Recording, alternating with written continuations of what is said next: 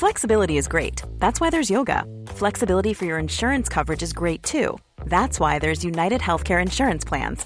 Underwritten by Golden Rule Insurance Company, United Healthcare Insurance Plans offer flexible, budget-friendly coverage for medical, vision, dental, and more. One of these plans may be right for you if you're, say, between jobs, coming off your parents' plan, turning a side hustle into a full hustle, or even missed open enrollment. Want more flexibility? Find out more about United Healthcare Insurance Plans at uh1.com. Millions of people have lost weight with personalized plans from Noom. Like Evan, who can't stand salads and still lost 50 pounds. Salads generally for most people are the easy button, right? For me, that wasn't an option. I never really was a salad guy. That's just not who I am. But Noom worked for me. Get your personalized plan today at Noom.com. Real Noom user compensated to provide their story. In 4 weeks, the typical Noom user can expect to lose 1 to 2 pounds per week. Individual results may vary.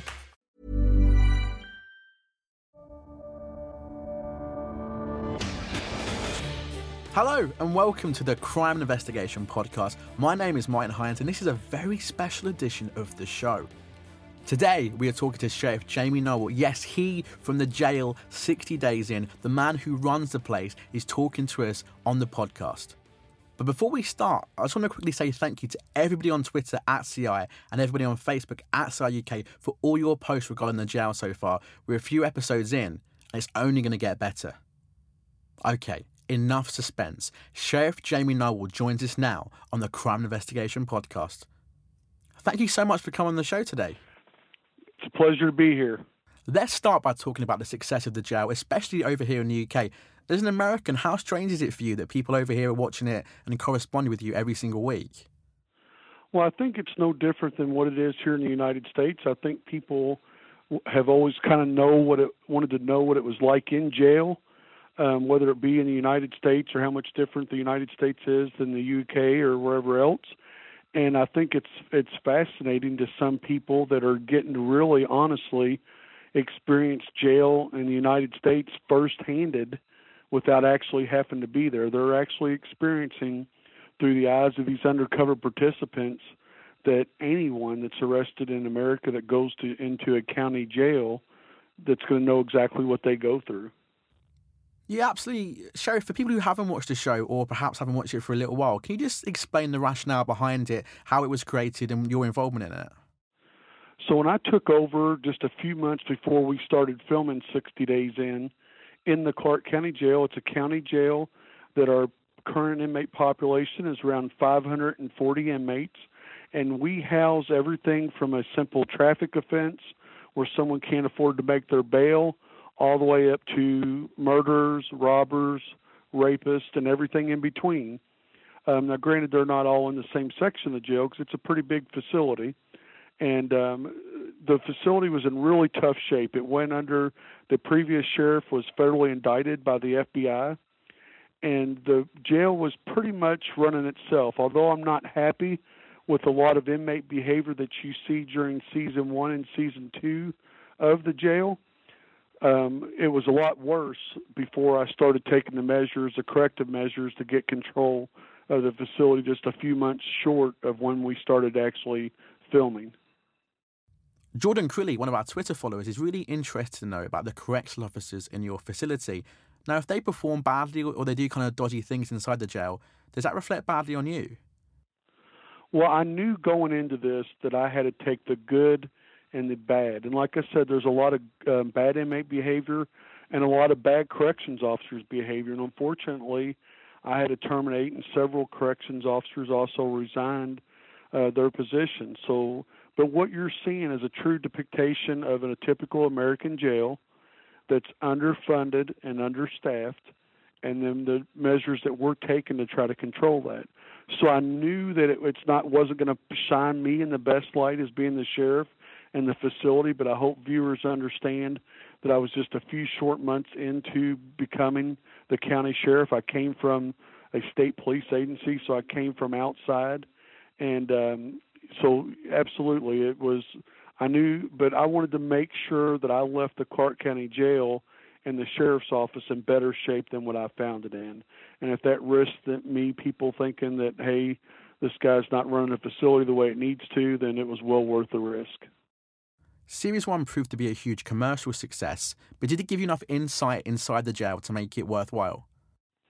It did. It gave me a good start, and I hope, although the viewers are seeing Series 1, Phase 1, Season 1, and 2 several months apart, we only actually had 10 days here at the facility because of the secrecy of the program, and we couldn't risk any of the actual corrections officers finding out or exposing the undercover participant's safety because of that secrecy of the program. We had a very short time window. So within 10 days of us taking the last undercover participant out from Phase 1, we were already inserting Phase 2 participants. So we did learn some, but most of our major changes in the facility actually occur as we watch the program and as we're taking notes, because I don't have any editing rights, so I see it a lot of time just shortly before people sitting at home see it. So it is difficult, but it's been a good change in progress. Speaking about difficult, how hard was it to choose the participants to go into both Series 1 and Series 2? At Scream, Carol wants to know in particular, why did you choose people who were maybe a little bit more clean-cut looking rather than your more typical rough and ready prisoner types? Yeah, really, because we were selling this to the inmates and the staff that we were filming a show about first-timers.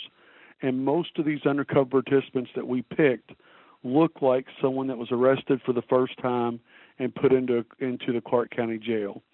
So basically that was to maintain the secrecy of the program.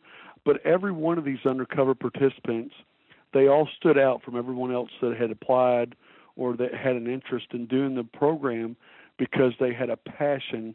So all 7 undercover participants in Season 1 and all 8 in Season 2, they stood out from everybody else because whether their passion of wanting to go into corrections or law enforcement, or they had family members that had been arrested and incarcerated and they wanted to see what they were going through, they stood way above everyone else that just wanted to, quote-unquote, apply just to be on TV.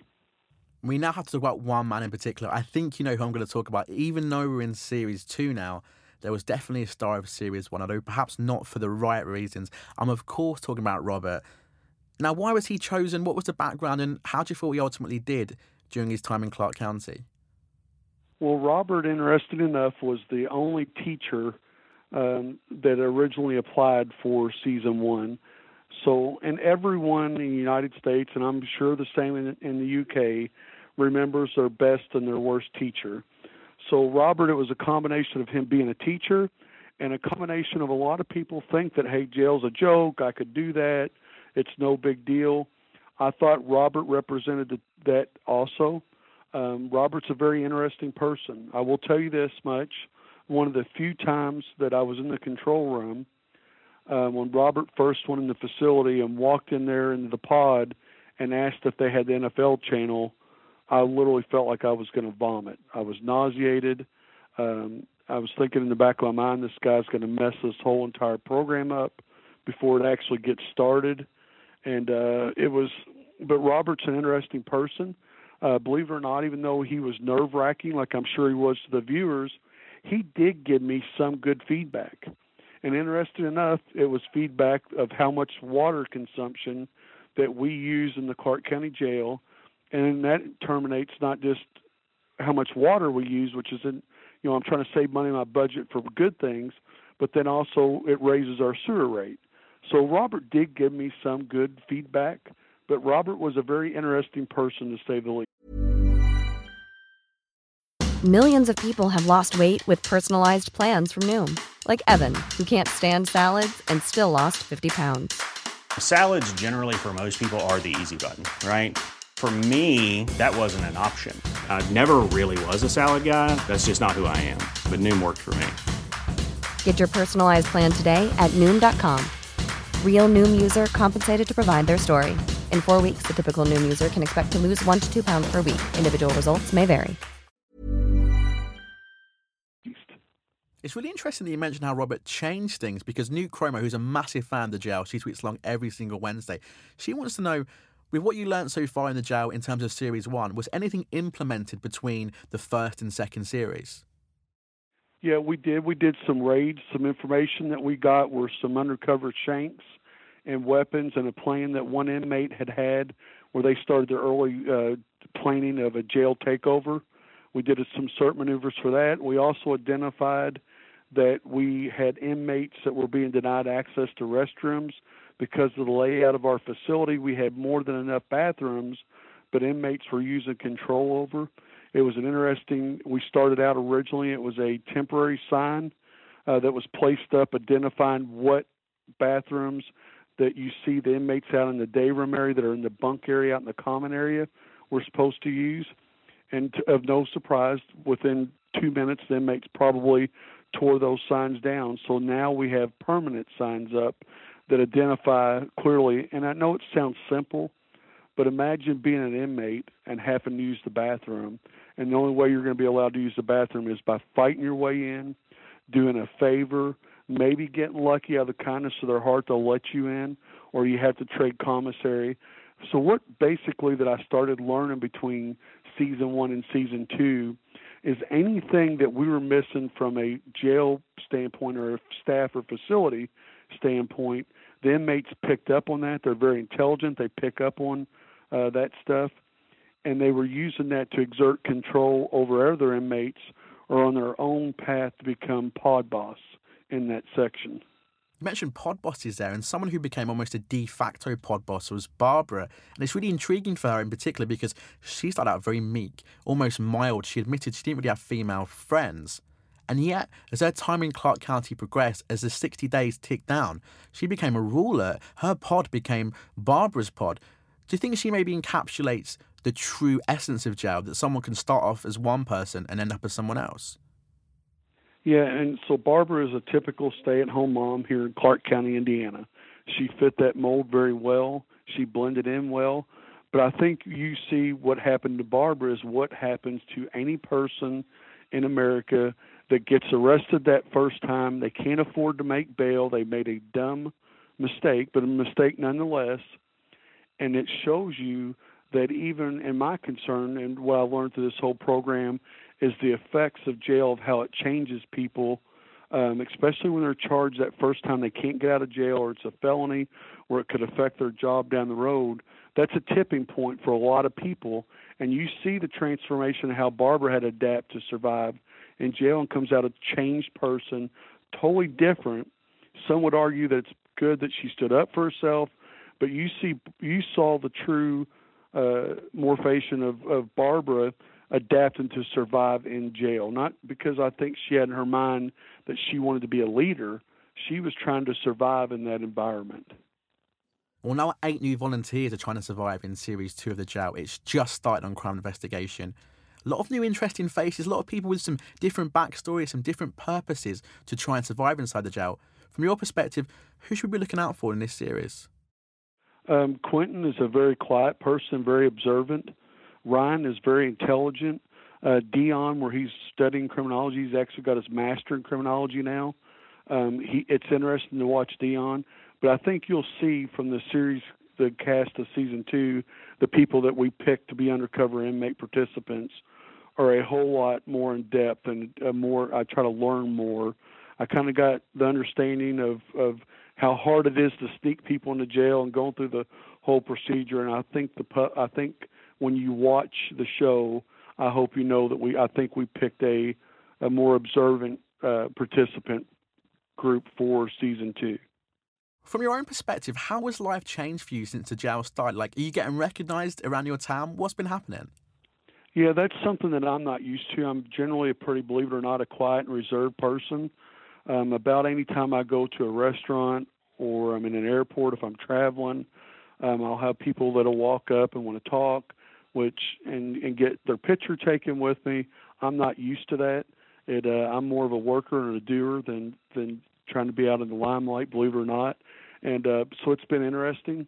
But I think one good thing that I'm glad it is enabled me to do is to explain to people my jail is a true depiction of the criminal justice and correction system in the United States, and that you're seeing firsthand, unbiased, of what a county jail, typical in America, that's underfunded and understaffed. We're 36 corrections officers short, and you have part of society that thinks, hey, people did the crime, let them pay their time, who cares what happens to them. And when I started out in law enforcement, that was kind of my thoughts.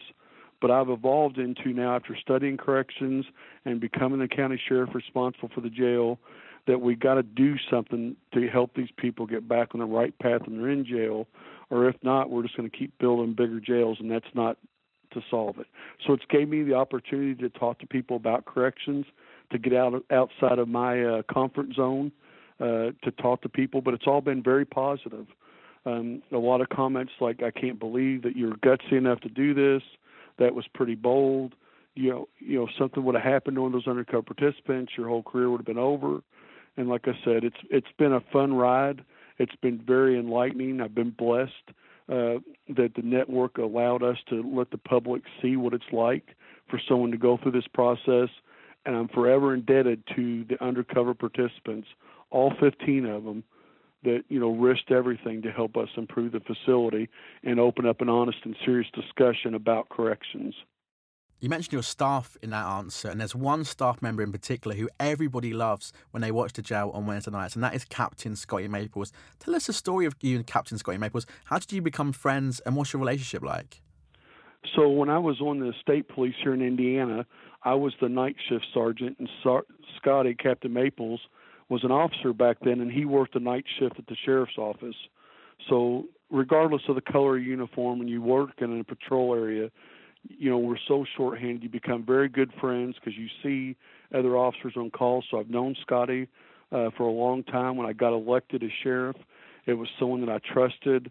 I had a professional relationship and a friendship also with, but he also understood and embraced the public information officer's role, exactly what we were able to accomplish through this, of creating public awareness in a positive way to open up a serious discussion on law enforcement and corrections both. And he's done a super job through this program, and it's not been easy. Final question for you today, Sheriff. Thank you so much for your time. The filming is finished and Clark County still stands. So are you glad that you began this journey? Have the positives outweighed the negatives? Yeah, it's the goods far outweighed the bad. Unfortunately, it's no fun being a sheriff when you're the boss that you have to terminate people, or people resign before you terminate them because they know they weren't doing their job correctly. A lot of good came out of it training-wise, and to improve the facility. I would do it again all over with. It's been great. It's allowed us to get things for our facility. We've added a body scanner now. We have a very limited budget, but we're able to raise donations because of this awareness of this show to get that body scanner to help keep those street-level drugs and weapons out of the jail. We were able to do a lot of things that we would not have been able to do had we not done this program or had the limelight shined on how underfunded we are. We were able to look at things from a procedural standpoint of what we needed to do to improve, but it also gave us a glimpse of everyone to see what inmates act like when they're in jail and what can we do to start interacting with inmates where we can cut that recidivism rate down, where people stop getting arrested, rearrested, and coming back to jail. I don't think we would have ever got that any other way, because understand that when you're interviewing a corrections officer, their bias is towards corrections officers, and rightfully so. They're proud of the job they do. When you interview just an inmate, they don't want to be viewed as a snitch. They're going to give you an inmate perspective. But this undercover participant, that these 15 that we placed in the Clark County Jail, they gave us a perspective that's never been seen before. And it's just been amazing. It certainly has been. Thank you so much for coming on the show today. Thank you.